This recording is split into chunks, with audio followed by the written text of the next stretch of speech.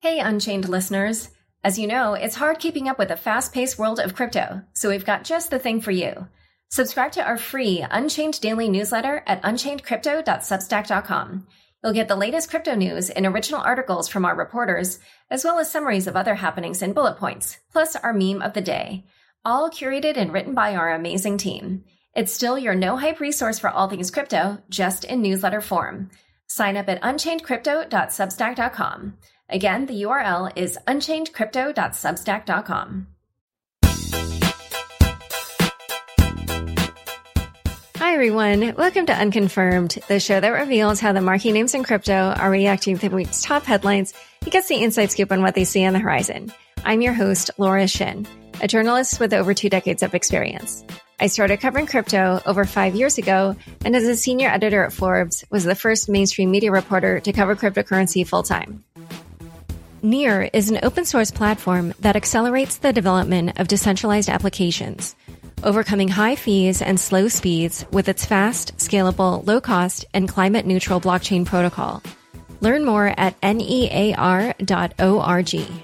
You may have heard about Interpop, a super team laser-focused on the emerging landscape of fandom. They are tapping into the latest innovations in NFTs to revolutionize gaming, collectibles, and comics on Tezos. Learn more at hellointerpop.io. The Crypto.com app pays you up to 8.5% interest on your Bitcoin. Get $25 when you download the Crypto.com app with code LAURA. The link is in the description. Today's guest is Robbie Ferguson, co-founder and president of Immutable. Welcome, Robbie. Thanks, Laura. Good to be here. Quick disclosure before we begin. Immutable was a previous sponsor of my show. Immutable recently launched the first phase of its Layer 2 scaling protocol, Immutable X. What problem are you trying to solve with Immutable X? We're essentially trying to solve 2 problems. First is gas fees for NFTs on Ethereum. And second is the security of the scalability solution that solves that problem. So it's not just make trades free. Otherwise, we could have made a brand new blockchain or run things on a centralized database, which many people are doing. It's how do you actually create a scaling solution that natively uses the network effects and security of Ethereum? And we're the first people to do that. So we're very excited. So despite these issues, which I did experience when I tried to buy my Kings of Leon NFT, which it only cost me $60, but then the gas fees were $90. So despite all this, we've actually still seen NFTs take off in the last several months.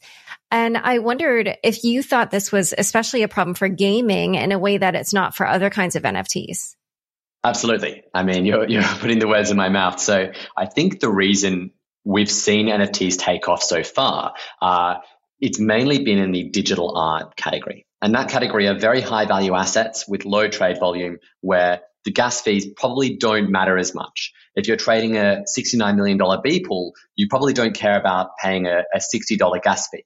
But you do care about the security of the blockchain your asset lives on, which is why it's really, really essential this scalability infrastructure for NFTs is built on Ethereum and not a side chain or not a competing blockchain like Flow.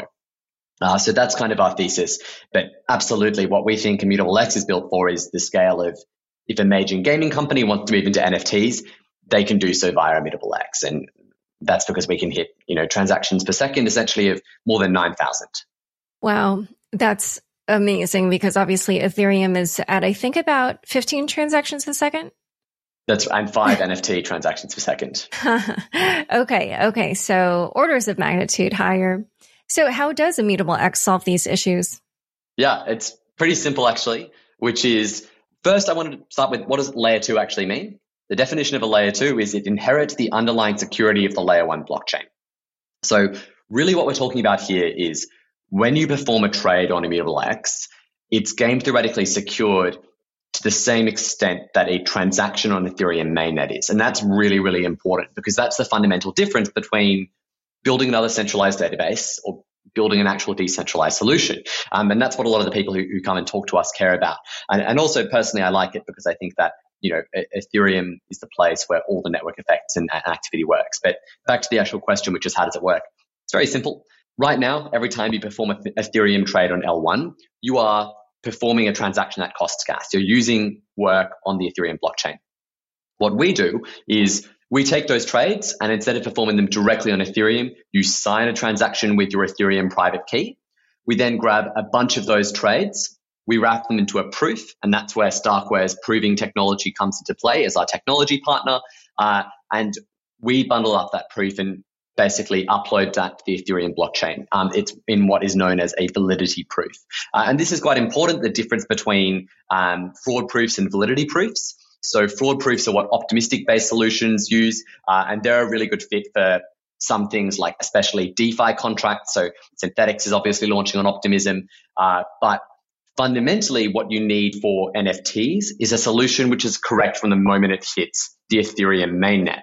And that's the difference between a validity or fraud-based proof. Is a fraud-based proof requires 1 to 2 weeks for it to be correct. Anyone can challenge it or say that it's fraudulent. And a validity proof is correct from the moment it hits Ethereum, from the moment we upload that proof, which is essential for NFTs because you essentially can't market make or provide synthetic liquidity for people wanting to withdraw NFTs, because how can I as a market maker loan you a one-of-a-kind Kings of Leon NFT or whatever unique instance of that NFT was, whereas I can do that for, say, a Synthetics where you can have market makers providing sort of a better experience when users want to withdraw.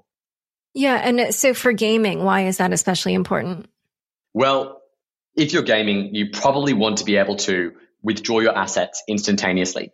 You also want the security of your assets to be completely essentially there. And that's the big reason why we weren't happy going to, say, like a sidechain or a new blockchain. But also importantly is in gaming, you have the ability to mint NFTs as a play-to-earn scheme. So a common progression of games is when you play it, you receive an item and reward for your essentially experience or how you're spending time in the game.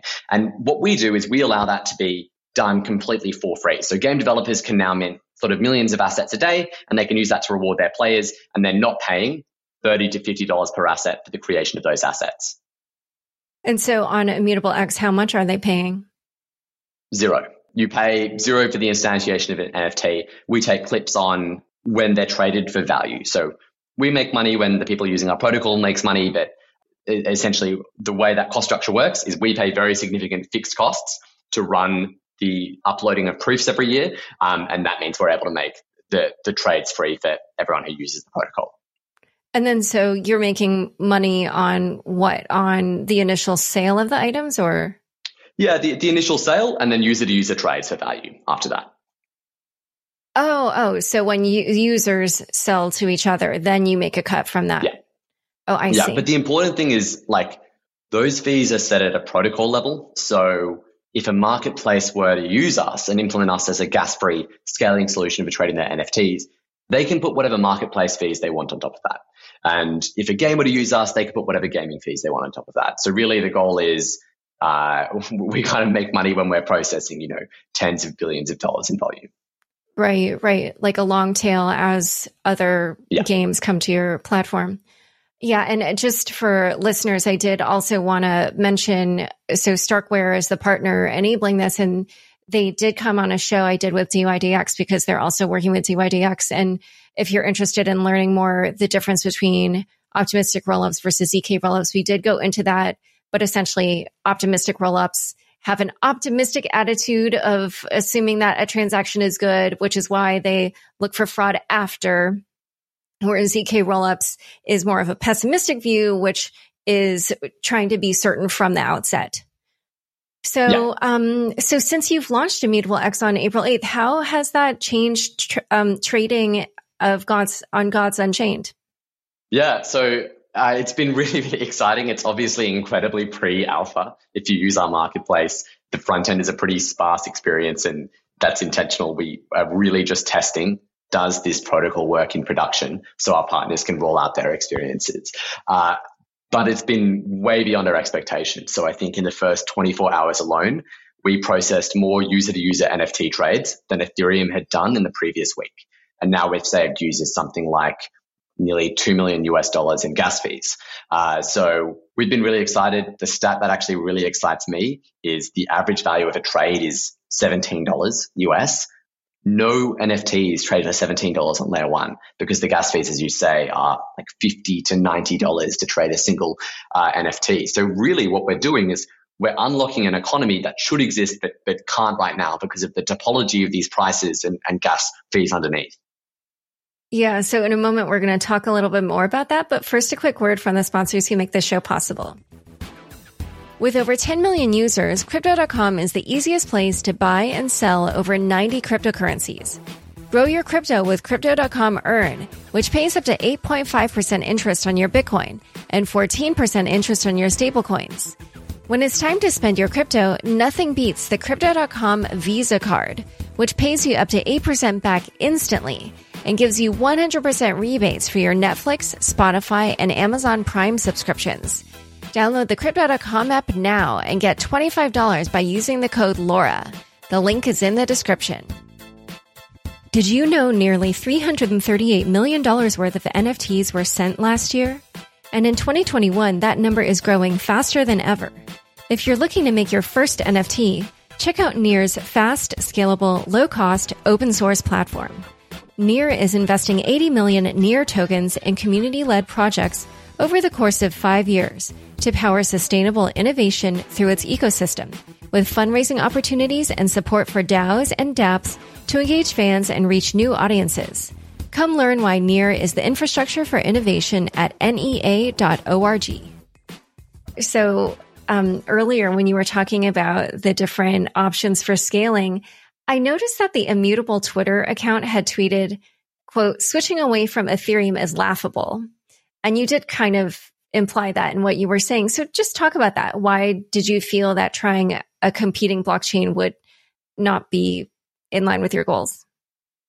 Look, it's obviously a bold statement to make, but you ultimately have to draw a line in the sand when it comes to discussions of users' security for their assets. And the reason we are so hardline about this is two reasons. One, when we initially set out to build Immutable, we very clearly wanted to build a scaling protocol for NFTs. And we looked at many, many solutions along the way. We looked at Plasma, we looked at state channels. These didn't work out. And quite frankly, I think a lot of people at that time said for two reasons they were going to build competing blockchains with Ethereum. One was they wanted to own a very valuable protocol. And that was kind of the favored VC hypothesis at that time, was you had to build a new blockchain in order to be able to control value on your network. And two was nothing was scaling Ethereum, particularly for NFTs. There was literally no end in sight. ETH2 was years away. And then literally, I think 3 months after Dapper made the decision to build Flow, and we were still looking at what to build, ZK rollups first worked in production on Ethereum mainnet, which was really the first time we saw the light at the end of the tunnel for Ethereum scaling. And so that was a very clear choice for us, because ultimately what is going to govern success is where do network effects live.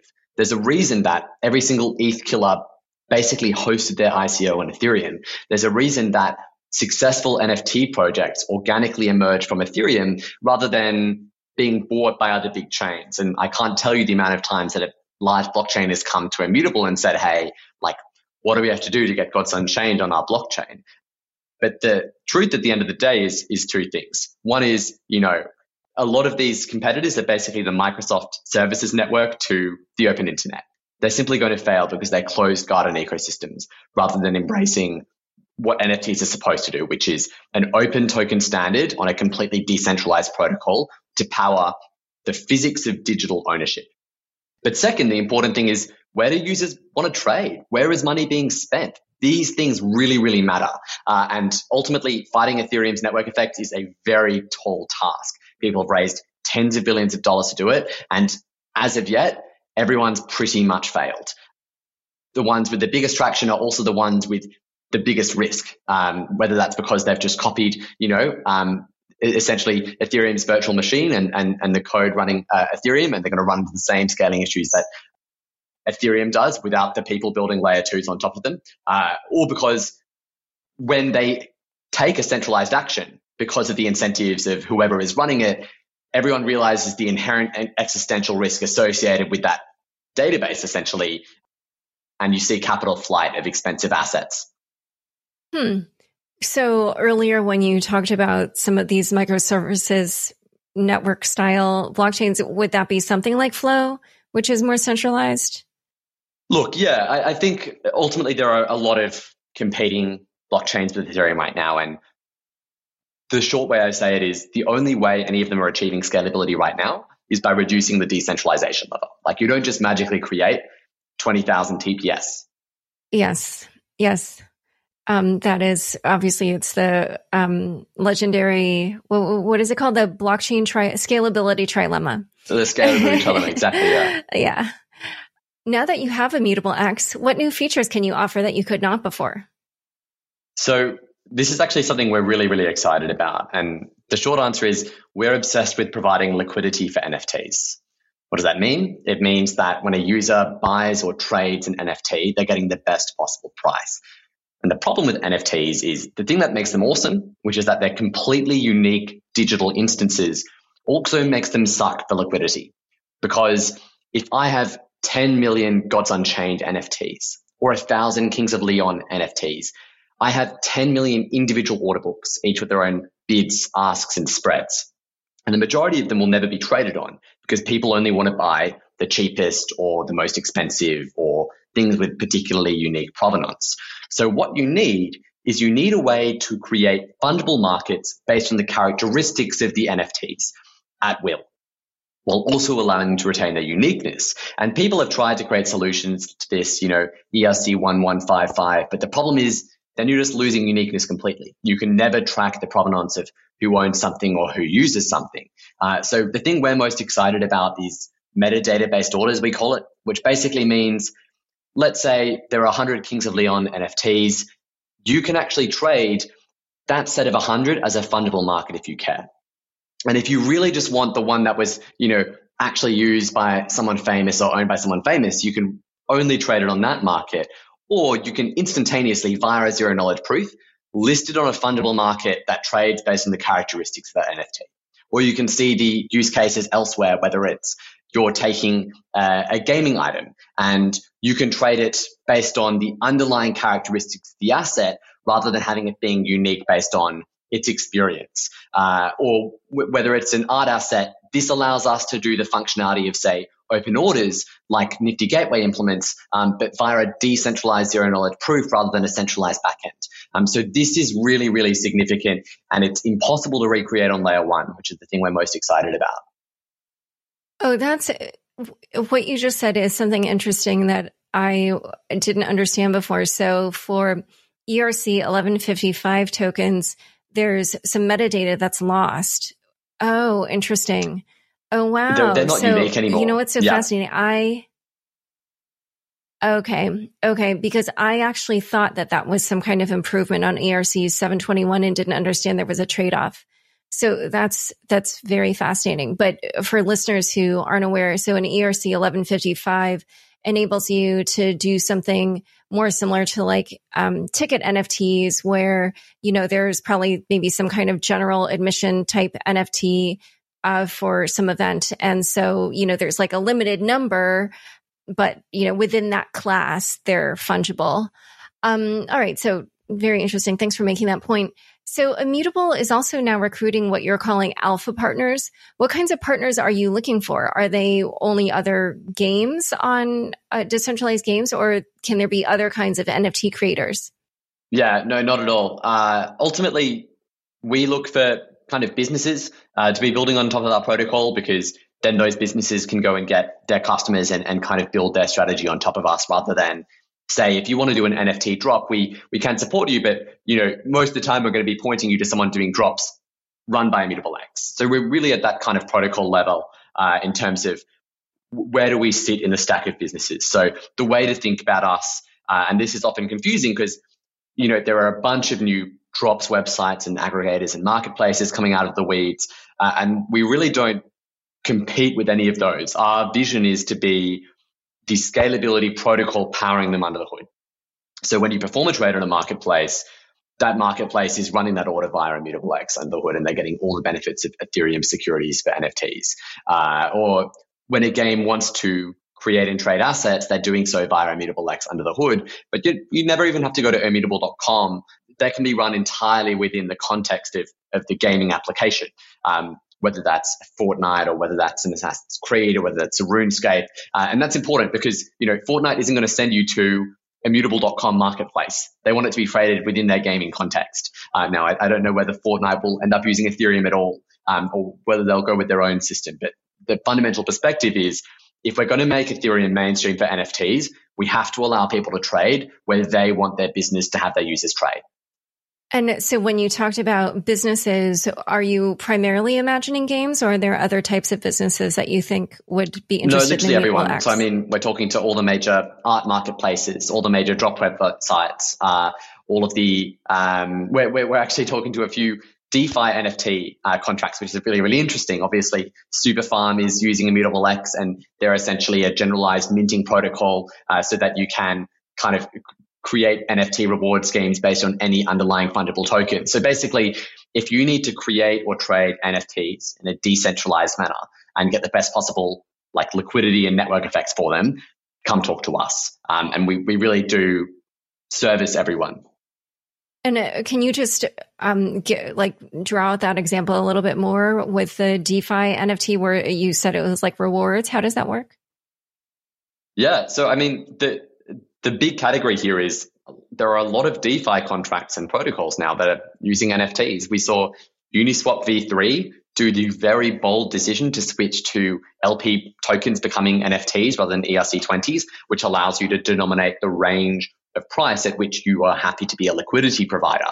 We saw Yearn Finance issue an insurance NFT.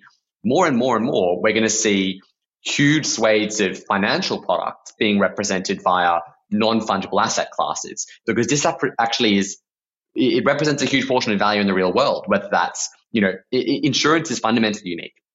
Term deposits are unique contracts. A bunch of the stuff that is traded, like trillions of dollars per year, are traded in unique manners and characteristics. Eventually, they're all going to move to the blockchain. And so those people need a scalable way to do that.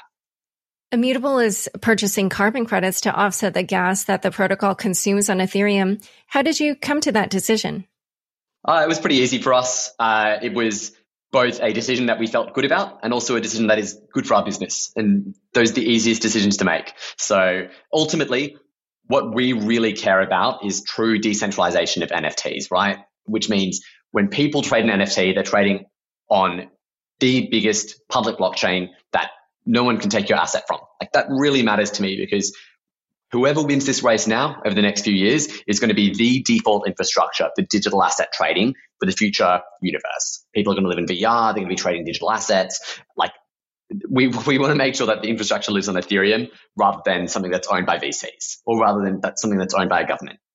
So that is important. And that leads me to the next thing, which is you can't have anything holding back people from using a public blockchain, especially things like carbon neutrality, because every other side chain or, public blockchain out there can say that they are completely carbon neutral because they don't use any miners to secure the network. It's very easy to have your 300 computers running a database be carbon neutral. You're just paying the electricity costs for 300 laptops. And so it's very important that we give that same ability to Ethereum itself.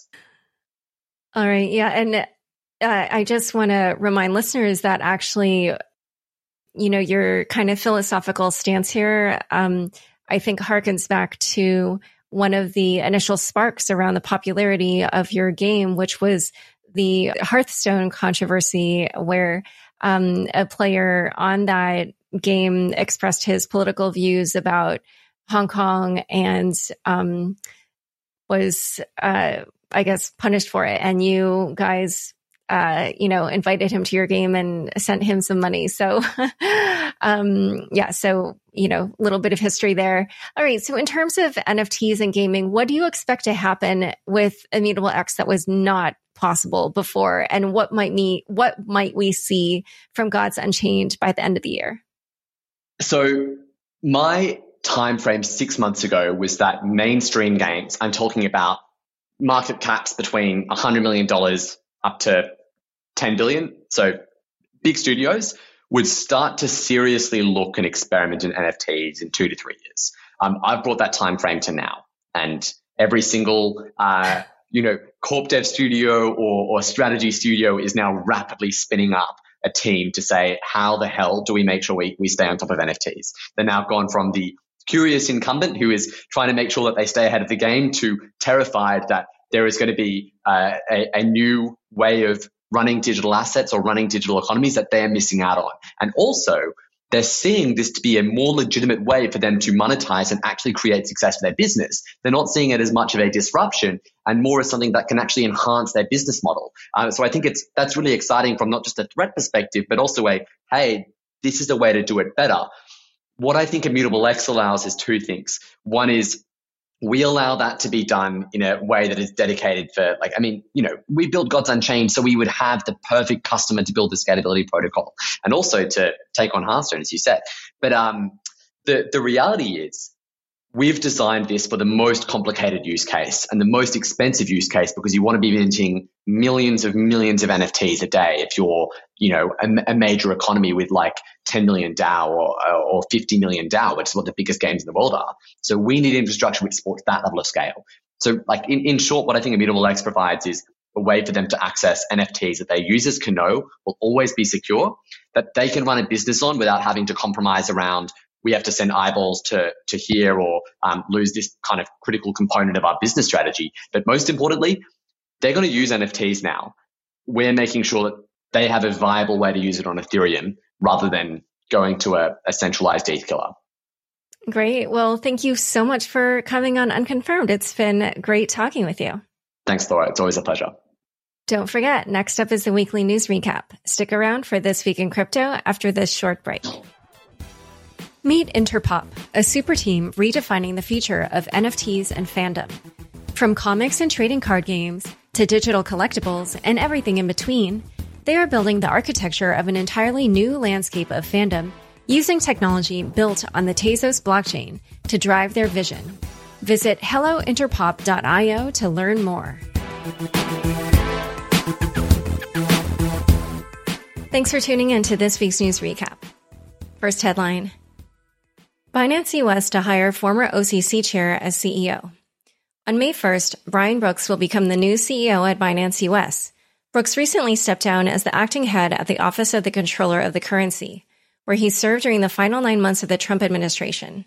Before joining the OCC, Brooks was the chief legal officer at Coinbase, which is arguably the biggest competitor to Binance US's parent company, Binance. Under his leadership, the OCC released guidance allowing banks to custody crypto assets for customers and to use stablecoins to perform transactions. While his stint at the OCC was brief, spanning from last May to January of this year, during that time, he earned the nickname Crypto Controller on social media. Binance US is currently headed by Catherine Coley. Brooks confirmed to CoinDesk that she will depart by early May. Meanwhile, at Binance, headed by CEO Changpeng Zhao, the exchange is facing scrutiny from UK regulators over its launch of digital stock tokens for Tesla and Coinbase. It appears the regulatory status around the tokens, which Binance says, quote, represent a share in a stock corporation, is a gray area, since Binance does not clarify whether it is a security or derivative on its website. If deemed securities, the exchange would need to publish a formal investment prospectus. Crypto lender BlockFi announced the addition of Christopher Giancarlo, the former chairman of the Commodity Futures Trading Commission, to its board of directors. Giancarlo was dubbed Crypto Dad for his support of crypto during his time at the CFTC. Brooks and Giancarlo join Brett Redfern, a top regulator at the SEC hired by Coinbase, and Max Baucus, a former senator brought in by Binance, in solidifying the trend of crypto companies bringing in U.S. regulatory veterans to help navigate U.S. regulations. Next headline: Coinbase CEO sells less than 2% of his shares. An incorrect yet semi-viral tweet made the rounds on Saturday suggesting that Coinbase Chief Executive Officer Brian Armstrong sold 71% of his shares during Coinbase's direct listing last week. The chart also mistakenly indicated Chief Financial Officer Alicia Haas sold 100% of her shares. However, the block reports that Armstrong sold less than 2% of his holdings for roughly $290 million, while Haas only sold 15% of her shares last week. Chief Accounting Officer Jennifer Jones led the executive team, selling 38% of her stock. While seeing high-level executives offload shares may have seemed disheartening to coin owners, it should have been expected, a direct public listing almost forces insiders to sell because only the company's existing shares can be sold to the public. In the more standard initial public offering, new stock is issued to the public. Next headline, Bitcoin hash rate drops and so does price. This past weekend, Bitcoin dipped from 60K to 53K in 12 hours. The drop coincided with a blackout caused by a coal mine explosion in China's Xinjiang region, a significant player in Bitcoin mining. The Bitcoin hash rate, a measure of its computing power, dropped 25%. Mustafa Yilham, vice president of global business development at Bitcoin miner Bixen, tweeted, "So an estimated 80% of the mining in China was located in Xinjiang as of last week, and 80% of them were shut down, and it only affected 20 to 25% of the network. That means that the hash rate in China is currently around 32 to 40% at most. Time to stop the China Control Network FUD." On-chain Bitcoin analyst Willy Woo said, quote, "Price and hash rate has always been correlated," and tweeted a chart showing that hour-by-hour charts of BTC price versus hash rate moving downwards in symmetric fashion over the weekend. The blog reports that as of Thursday, miners are gradually coming back online and real-time hash rate has already shown a 24-hour increase in computing power. Next headline, Ethereum reaches new all-time high. Ether broke through $2,600 for the first time on Thursday morning in a rally fueled by speculation that the upcoming adoption of Ethereum Improvement Proposal 1559, in which transaction fees will be burned, will result in a drop in supply. Nick Spanos, co-founder of Zap Protocol, told CoinDesk that Ether will, quote, "become a deflationary asset, which will reduce the coin supply and have a corresponding effect on the price, creating an attraction point for buyers." Ether is up 85% this month, while Bitcoin is down 8%. The recent surge in Ether coincides with Bitcoin market dominance shrinking to levels not seen since 2018, which was the last time Bitcoin market dominance slipped below 50%. On Thursday, Bitcoin's market cap sat at $1.02 trillion, or 48% dominance, while the entire crypto market was at $2.13 trillion, and ETH accounted for 14% of total market share. Next headline. Dapper Labs headlines another big week in crypto fundraising. The company behind NBA Top Shot and CryptoKitties, Dapper Labs, is raising money at a valuation of $7.5 billion from Coatue Management, among others. The latest raise will more than double its recent round, which in March valued the NFT company at $2.6 billion. Digital Asset, an enterprise blockchain company, announced a $120 million Series D round to expand its team by 50% and build a protocol that can seamlessly interact across blockchains. Aleo, a platform specializing in zero-knowledge proofs, allowing digital parties to interact without sharing underlying data, received $28 million from A16Z, among others. Finally, Mark Cuban, billionaire investor and Shark Tank shark, announced an investment in CryptoSlam, an NFT data platform, at an undisclosed sum. To hear about his NFT investment thesis, check out his recent appearance on Unchained. Next headline. Losses may reach $2 billion at one of Turkey's largest exchanges as CEO flees. In echoes of the Quadriga CX fiasco, the Turkish crypto exchange Thodex said it does not have the strength to continue financially, according to Bloomberg. Losses at the exchange could be as high as $2 billion, and the 27-year-old CEO has fled the country. On Wednesday, Thodex halted all transactions. Before shutting down, it was trading more than $585 million in crypto daily and had around 400,000 users.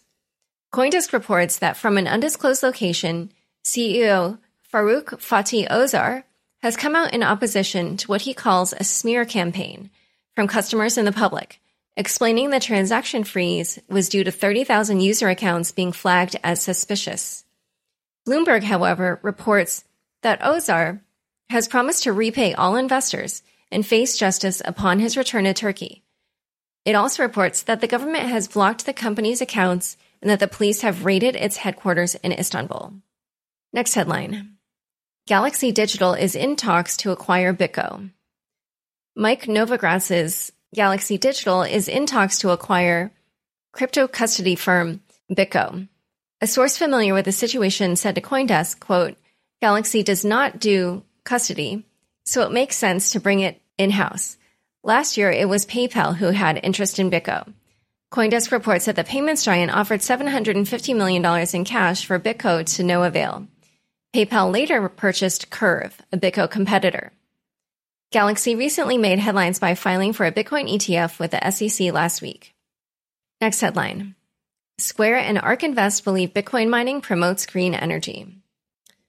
A research paper released by the Bitcoin Clean Energy Initiative, with help from Square and ARK Invest, lays out a vision for how Bitcoin mining could accelerate the adoption of renewable energy sources.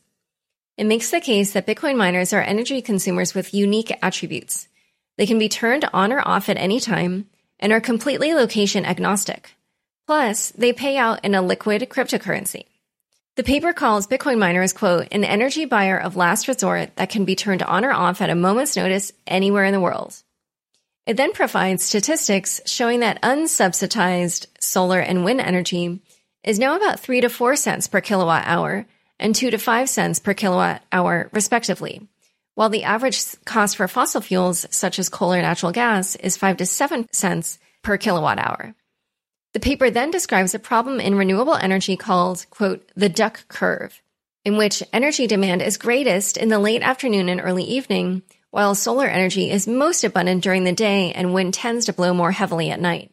While batteries will play a crucial role in storing renewable energy, the paper suggests that Bitcoin miners are, quote, an ideal complementary technology for renewables and storage. Doing so would help more solar and wind projects become profitable, enable more solar and wind projects in places not as well connected to the grid, and provide the grid readily available excess energy for especially hot or cold and therefore energy-intensive days. Additionally, the paper says it would spur, quote, a sizable transformation and greening of the Bitcoin mining industry. Time for fun bits. 5 headlines to break down Dogecoin's crazy week.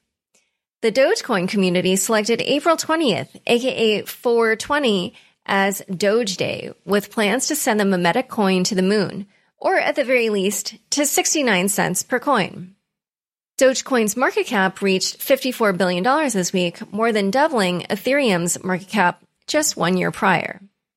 According to the block, institutional investors are getting in on the Dogecoin price action, with some market makers and OTC desks handling multi-million-dollar trades in Doge. A person using the moniker Doge Community reportedly donated profits from her successful Dogecoin investment to a dog shelter in Florida, paying for all the donation fees of dogs ready to be adopted. Joe Weisenthal, executive editor at Bloomberg, wrote, in I believe all seriousness, Dogecoin's so-called monetary policy may be better than Bitcoin's. Fun headlines aside, Dogecoin failed to live up to its own moon-high expectations for April 20th, with the coin actually dropping about 20% over the 24-hour period. I thought Chao Wang, former founder of Messari, summed up the crazy week in Dogecoin best. The fact that Doge is a number 5 market cap and about to flip in BNB is a testament to, number 1, the power of memes and social media influencers. 2, the sheer amount of central banking liquidity sloshing around the system and inefficiently allocated. 3, how much the truth there is behind the IQ bell curve. Disclosure, I honestly think Dogecoin's price action was just shy of a pump and dump and feel bad for the many people who undoubtedly lost money on it. However, the price action community and industry interest led to its inclusion in FunBits. All right, thanks for tuning in. To learn more about Robbie and Immutable X, be sure to check out the links in the show notes. Follow Unchained on Twitter at Unchained_pod, where you can find all sorts of content ranging from my weekly newsletter to updates on my upcoming book and a whole lot more. Unconfirmed is produced by me, Laura Shin, with help from Anthony Yoon, Mark Murdoch, and Daniel Ness. Thanks for listening.